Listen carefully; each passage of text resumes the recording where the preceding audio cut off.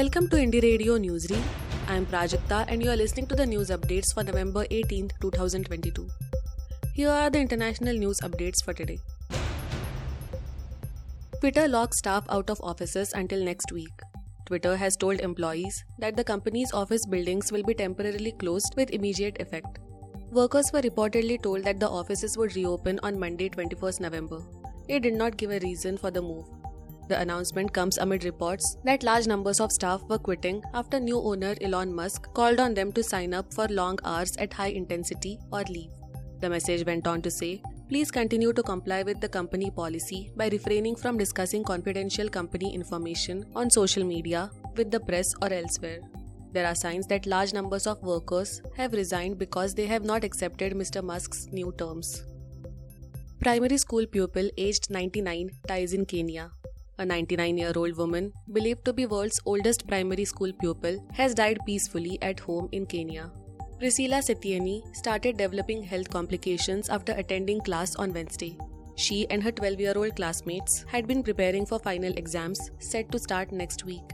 Ms. Setieni's story inspired a film and praise from UN's Culture and Education Agency UNESCO. She grew up in Kenya, occupied by the British, and lived through her country's struggle for independence. She told UNESCO last year that she wanted to motivate young mothers to return to school. APEC meeting starts in Thailand, highlighting sustainable trade.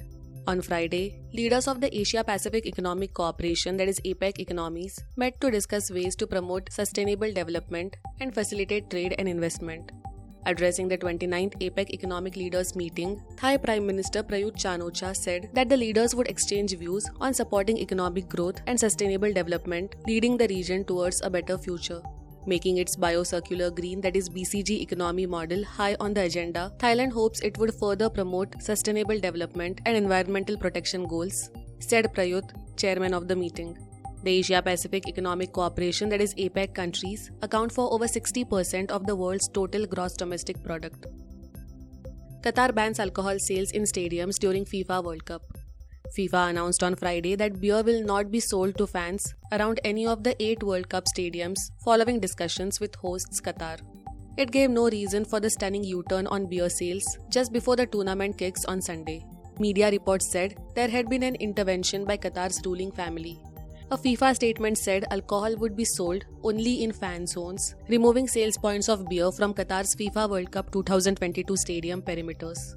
Questions have swirled around the role alcohol would play at this World Cup since Qatar won hosting rights in 2010. Australia continues to battle floods. Residents in Australia's southeast were urged to remain on high alert for major flooding on the weekend, the authorities said on Friday. Swollen rivers continued to roll downstream despite an ease in severe weather conditions. Relentless rain over 3 days into Monday has wreaked havoc across southwest of the biggest state, New South Wales, cutting off entire rural towns, some in the Wheat Belt region, for the second time in November. Australia's east has been devastated by frequent floods over the last 2 years due to a multi-year La Niña weather event typically associated with increased rainfall. Now to the national news stories. SC refuses NIA plea to vacate order to shift Gautam Navlakha to house arrest. The Supreme Court on November 18th refused National Investigation Agency's, that is NIA's, plea to recall its November 10th order to shift activist Gautam Navlakha from Taloja jail to house arrest in Navi Mumbai. The court asked if the might of the state cannot keep an eye on an ailing 70-year-old man. Appearing before a bench of Justices K.M. Joseph and Rishikesh Roy, Solicitor General Tushar Mehta and Additional Solicitor General S.V. Raju jointly urged that Mr. Navlakha, charged under the UAPA in the Bhima Koregaon case, had misled the court to understand the house arrest premises was a residential property with a library occupying the ground floor. Instead, they said the building was an office of the Communist Party. Justice Joseph pointed out that the Communist Party was a recognized political party of the country. Mr. Mehta shot back, saying, "If that does not shock your lordships, nothing can. We are certainly not shocked. It is something of common knowledge that Communist Party is recognized," Justice Joseph said. Jairam Ramesh says we agree to disagree on Savarkar Rao with Shiv Sena. The differences between the Congress and the Uddhav Thackeray-led Shiv Sena over Vinayak Damodar Savarkar continued to brew as Congress General Secretary in charge of communications Jairam Ramesh on Friday said that the parties agree to disagree over the issue. In a press briefing held on Friday, Ramesh countered claims that the continuing disagreement between the parties would weaken the Mahavikas Aghadi, that is MVA, in Maharashtra. His remarks come after Raut asserted that Rahul Gandhi's statements about Savarkar would lead to cracks within the MVA. Gandhi sparked controversy during the Bharat Jodo Yatra after he commented that Savarkar was loyal to the Britishers and had helped them. External Affairs Ministry driver arrested by police for leaking confidential information. Delhi Police Crime Branch arrested a driver working in the Ministry of External Affairs in connection with an espionage case where he allegedly leaked confidential details to a Pakistan-based person, police said on November 18th. The suspect would allegedly pass confidential and sensitive information related to national security to a person based in Pakistan. The source further added that the driver was honey-trapped by an ISI person.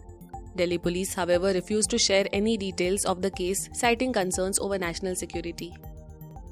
Indore sweet shop gets letter threatening Bharat Jodo Yatra.